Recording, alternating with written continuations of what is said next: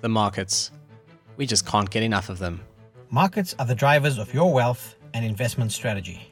Welcome to Magic Markets with your co-hosts, the Finance Ghost and Mohammed Nalla.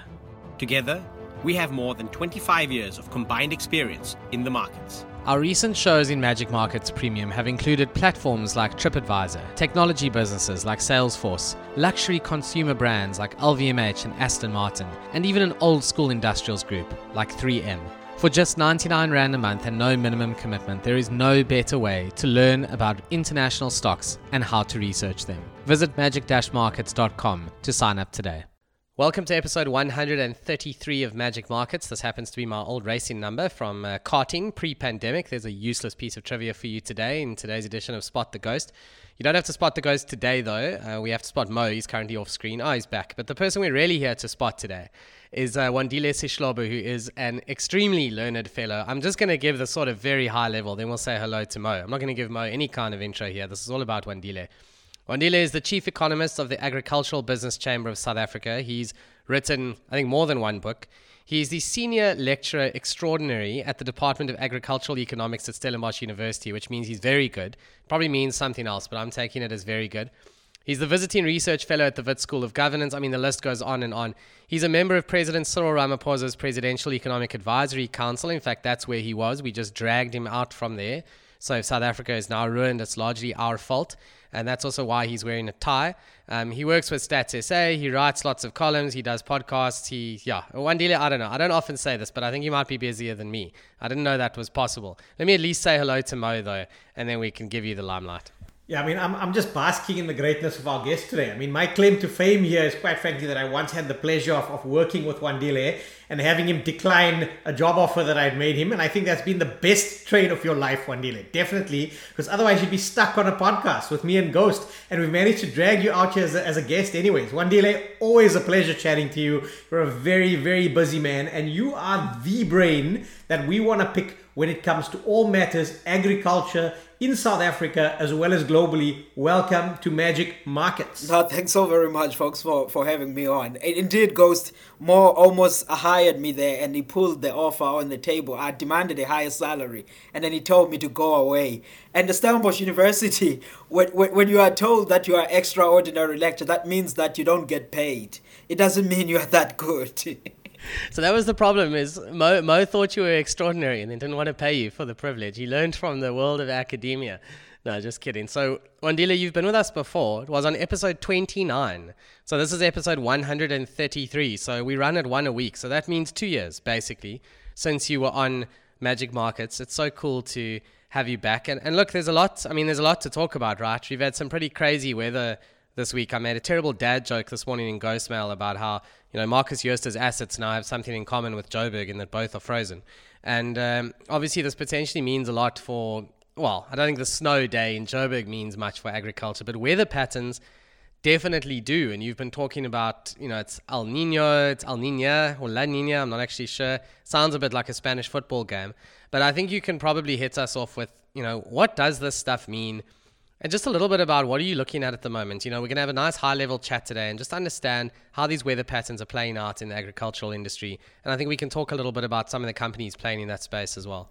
Yeah, I think to kick off, with the weather stuff, of course, when it snowed, many people are probably worried to say, look, South Africa at this time, it's a winter season, farmers are harvesting their soybeans, maize, sunflower, and they were worried about the quality of the crop to say, if it snowed, does that affect the quality and, of course, the prices then of those commodities? But in all of the conversation that I've had with the farmers over the past 2 days, it doesn't look like there's any problem. So I think we're still sitting on fairly well.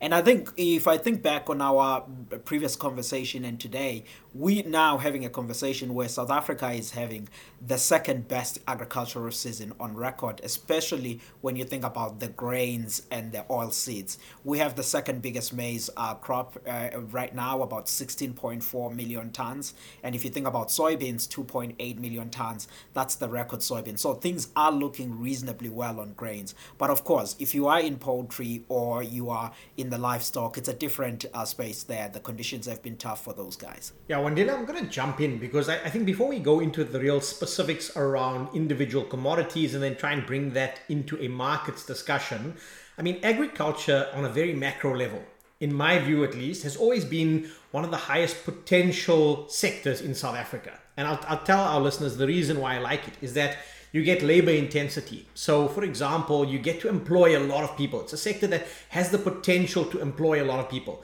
Over and above that, food security. That's a global imperative. And South Africa, again, has, I would say, punched above its weight when it comes to, for example, its agricultural sector. But the problem here is that agriculture still makes up, correct me if I'm wrong, around 3 to 4% of GDP. So it's still a very tiny proportion of the overall GDP pie.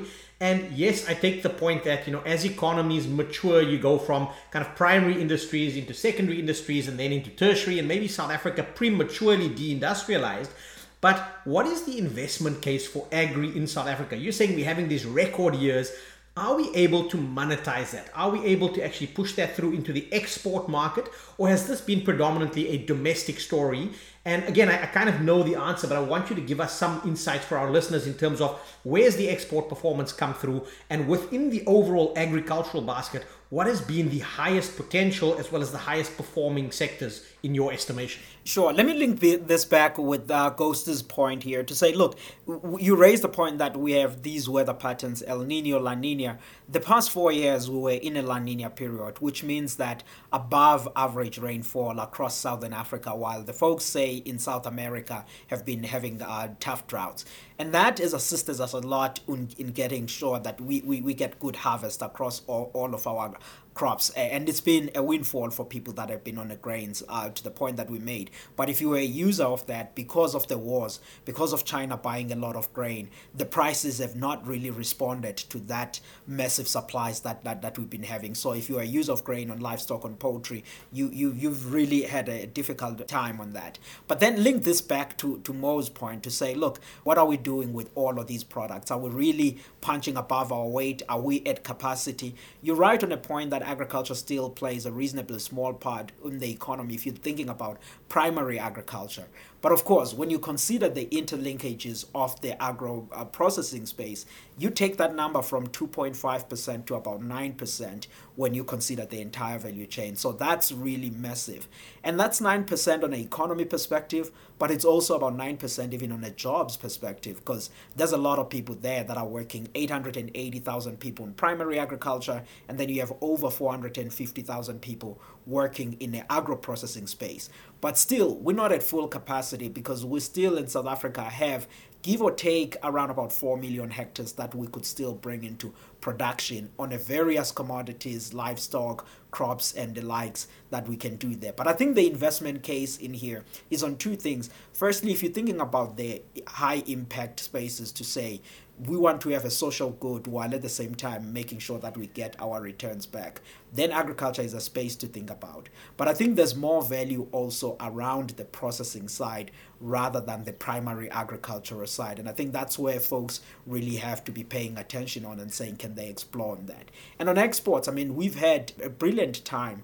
Last year, in value terms, for example, South Africa's agricultural sector hit a record export with about $12.8 billion. And I think this year, again, we're still going to see good performance, even though we face logistics and many problems in South Africa. So this is a space that is essentially vibrant. But I'll close off again with Ghost's point to say there are these weather dynamics, because while we've had that good time with a La Nina weather system, we're now moving towards what could potentially be a drought, which is the El Nino weather system starting from around about October.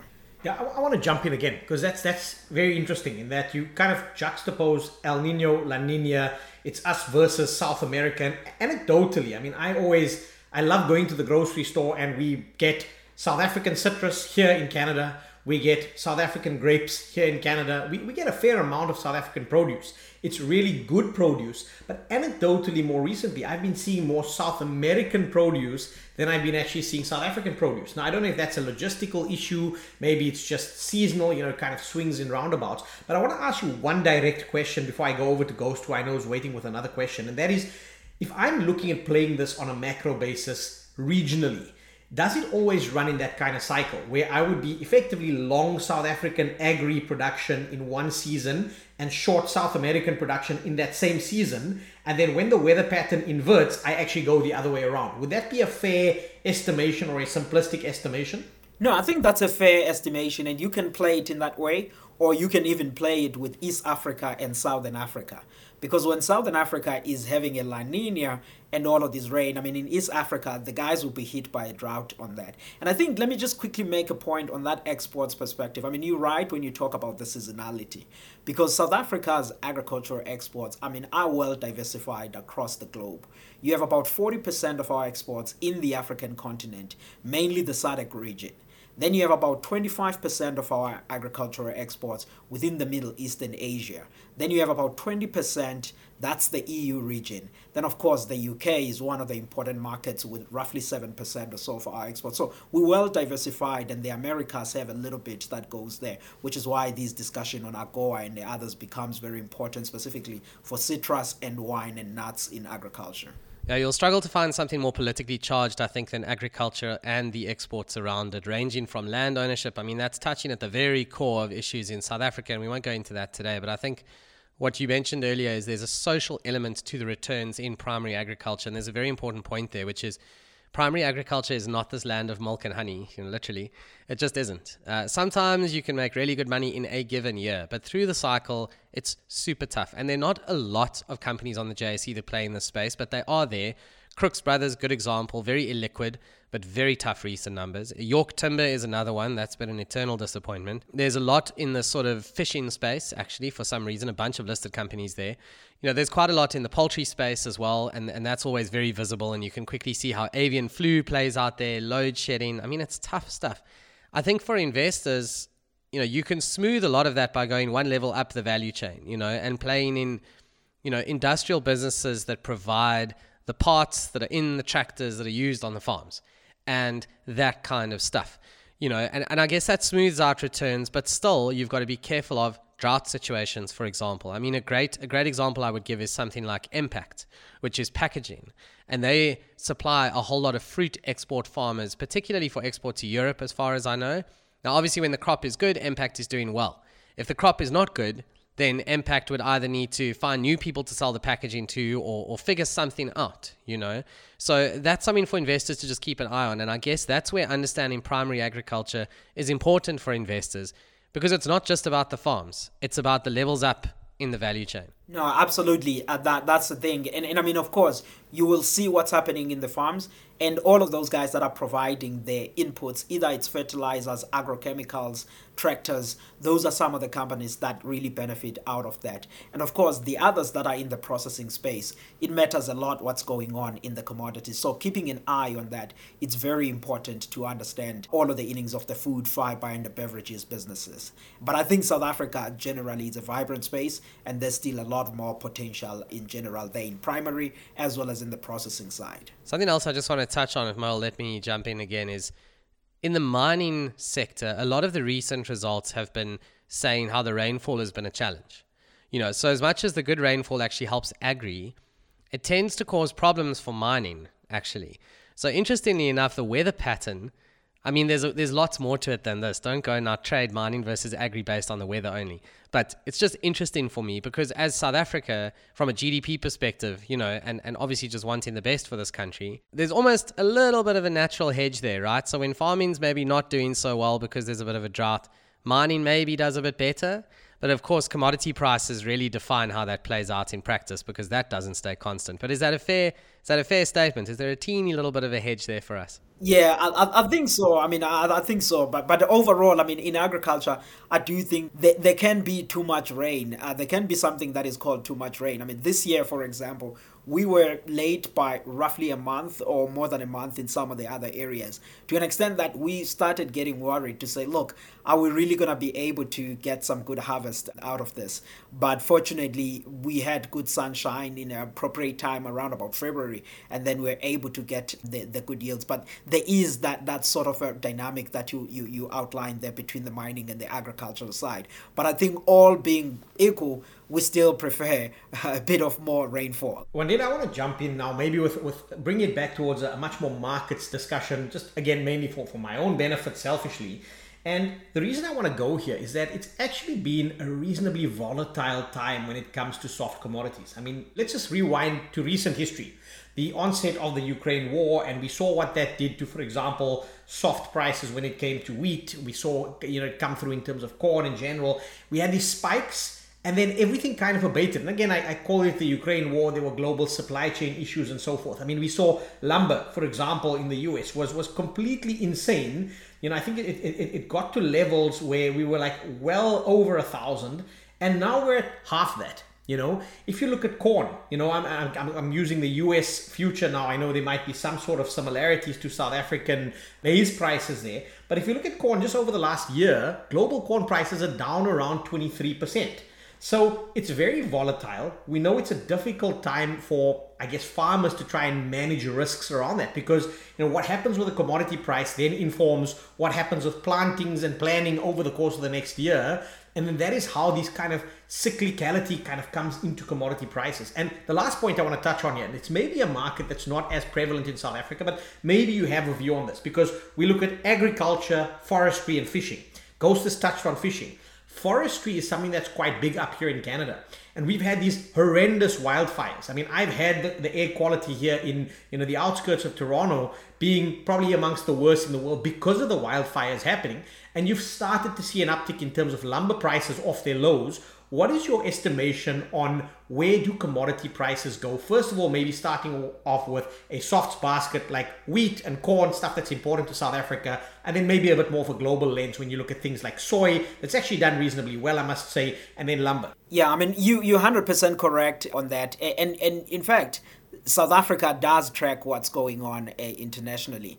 And I think nowadays what happens in Beijing or in Chicago or somewhere in Canada matters more than what happens in Free State when you're thinking about the prices at this point. To an extent that, I mean, you think back last year, South Africa was having all of these record crops, but on the pricing side, there was literally not much reaction, which is why poultry farmers were paying these high prices. But of course, if you're a maize farmer in Free State, you had a big crop and you have a higher maize prices. So that was a reasonably better time for you, even though you were paying a lot for your fertilizers and your agrochemicals, which South Africa imports over 80% of its annual consumption. So that's another point on a cost-based side.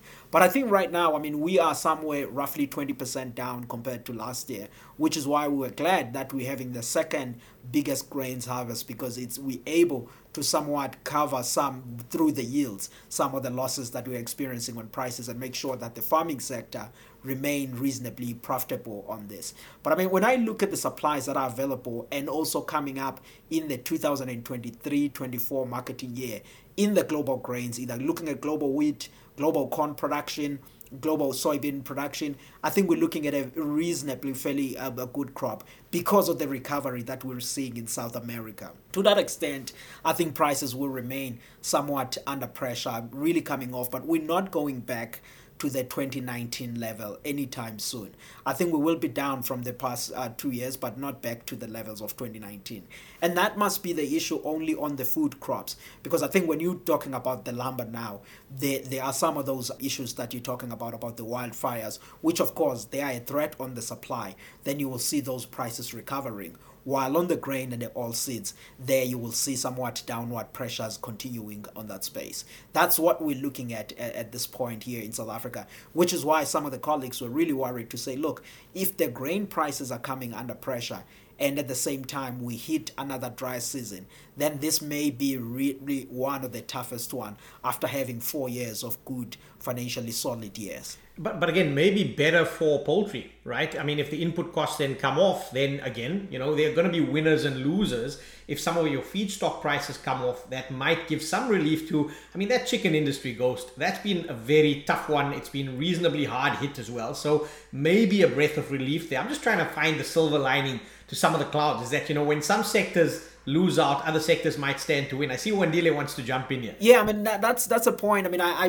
have an article on Business Day that colleagues will find out, which actually pushes that particular point to say, look, anyone who's on a dairy farming or who's somewhere in a red meat or in a poultry space, you've had like very difficult time. And of course, with South African problems added to that, load shedding, municipalities that are failing. But for the first time now, you're really going to be able to afford your soybeans, afford your maize for a reasonably better period. So that's a better outlook for those guys in a near to medium term. I'll give you a silver lining. My little boy loves tractors, and those sales were up 13% year on year in June 2023 at 930 units. I know this because I'm on Agricultural Economics Today, also known as Wandile Sihlobo.com, which I highly recommend visiting and subscribing to so you get regular goodness in your inbox from Wandile. I think I have time for one more question, and then we need to bring this to a close. And maybe a very personal one, just, again, I'm still in South Africa and hoping this place works out, despite a lot of the doomsday stuff you hear out there. There seems to have been another wave of immigration of skills in the last sort of year or so. I think post-COVID, I think obviously load shedding, etc.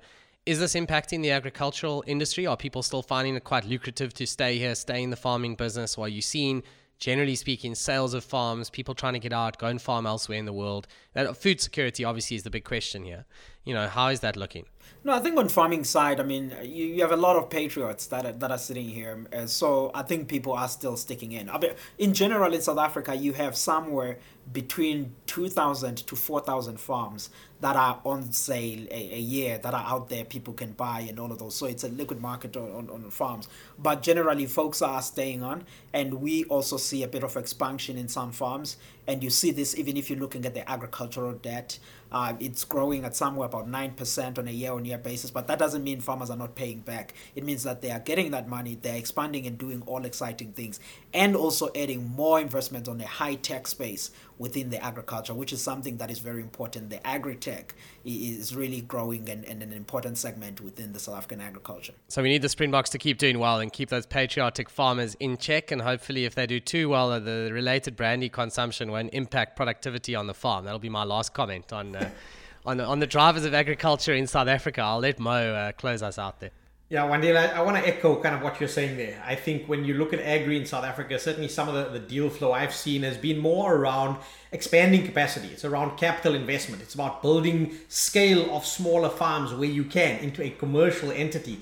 Those are all positive tailwinds, which I must say, South Africans sometimes tend to scratch around a lot for the good news. Agriculture, thankfully, and Wandile Sihlobo is always there to give us some good news when it comes to agri. I want to just end off on one last point, and that is that Magic Markets is making connections around the world.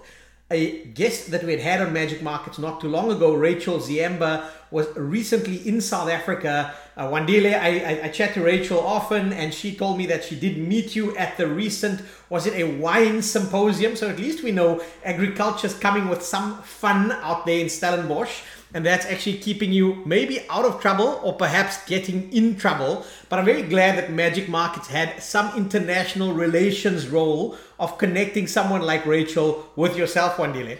I actually love that because Rachel had a drink with me in Cape Town the day before she went to that symposium, although she had a beer, so maybe she doesn't want the world to know that. She didn't have wine. But it's funny how small the circle actually is, right? Wandile, thank you. It's been an absolute pleasure. Again, I think, there's so much to unpack in this space. We definitely can't wait another 2 years before we have you back here on Magic Markets, because I really like unpacking this. We unpacked so much today, not just on a macro basis, but on a markets basis. And I still have a couple of questions. But we can keep that for something offline or maybe a future show. But our listeners can find you on Twitter. It's at Wandile Sihlobo. Thank you so much for coming on to Magic Markets. Our listeners who don't know, we're on Twitter as well. It's at Magic Markets Pod. You can find me at Mohammed Nalla as well as at Finance Ghost. We hope you've enjoyed this episode 133. And until next week, same time, same place. Wandile, thanks for being on Magic Markets. Thank you. Ciao.